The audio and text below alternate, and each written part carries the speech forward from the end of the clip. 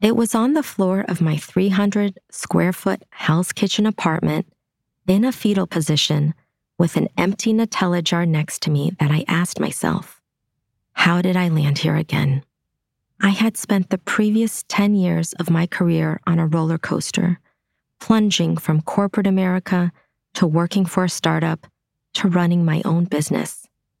And despite achieving whatever I put my mind to, I found myself once again burnt out, unmotivated, and feeling guilty for polishing off yet another container of chocolate ecstasy with a tablespoon. Most likely, you already have a hunch of what I wish I knew back then, that no matter where you work, your issues can follow you.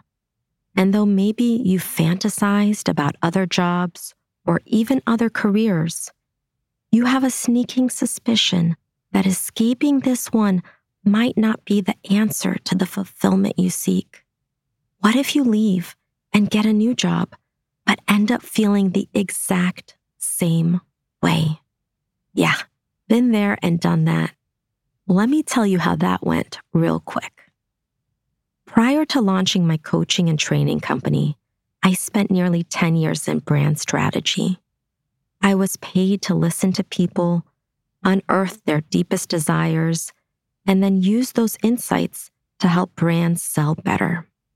I thought I was in my dream job, working at one of the world's most prestigious ad agencies, Y&R.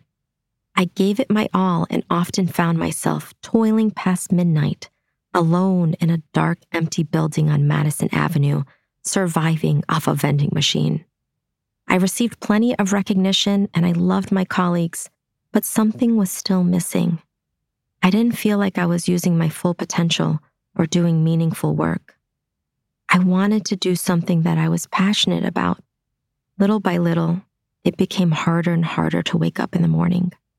I started catching frequent colds, which was unusual for me. I became depressed and panicked about my career. I started interviewing at other agencies, but it just seemed like more of the same. I didn't know where to go or what I wanted. I just knew I wanted to care about what I did and feel like I was making a difference. Have you ever been there having the, is this all there is conversation with God, the universe, or whoever else you speak to when you can't sleep and dread the morning ahead? Most alarming about this time was that I didn't recognize who I was anymore. I always had given 150% to my work, and now I found myself giving 85%. My confidence and general enthusiasm were gone. I would come home, reach for the tablespoon, grab for the gorgeous hazelnut chocolate heaven in a jar, and try to numb it all away.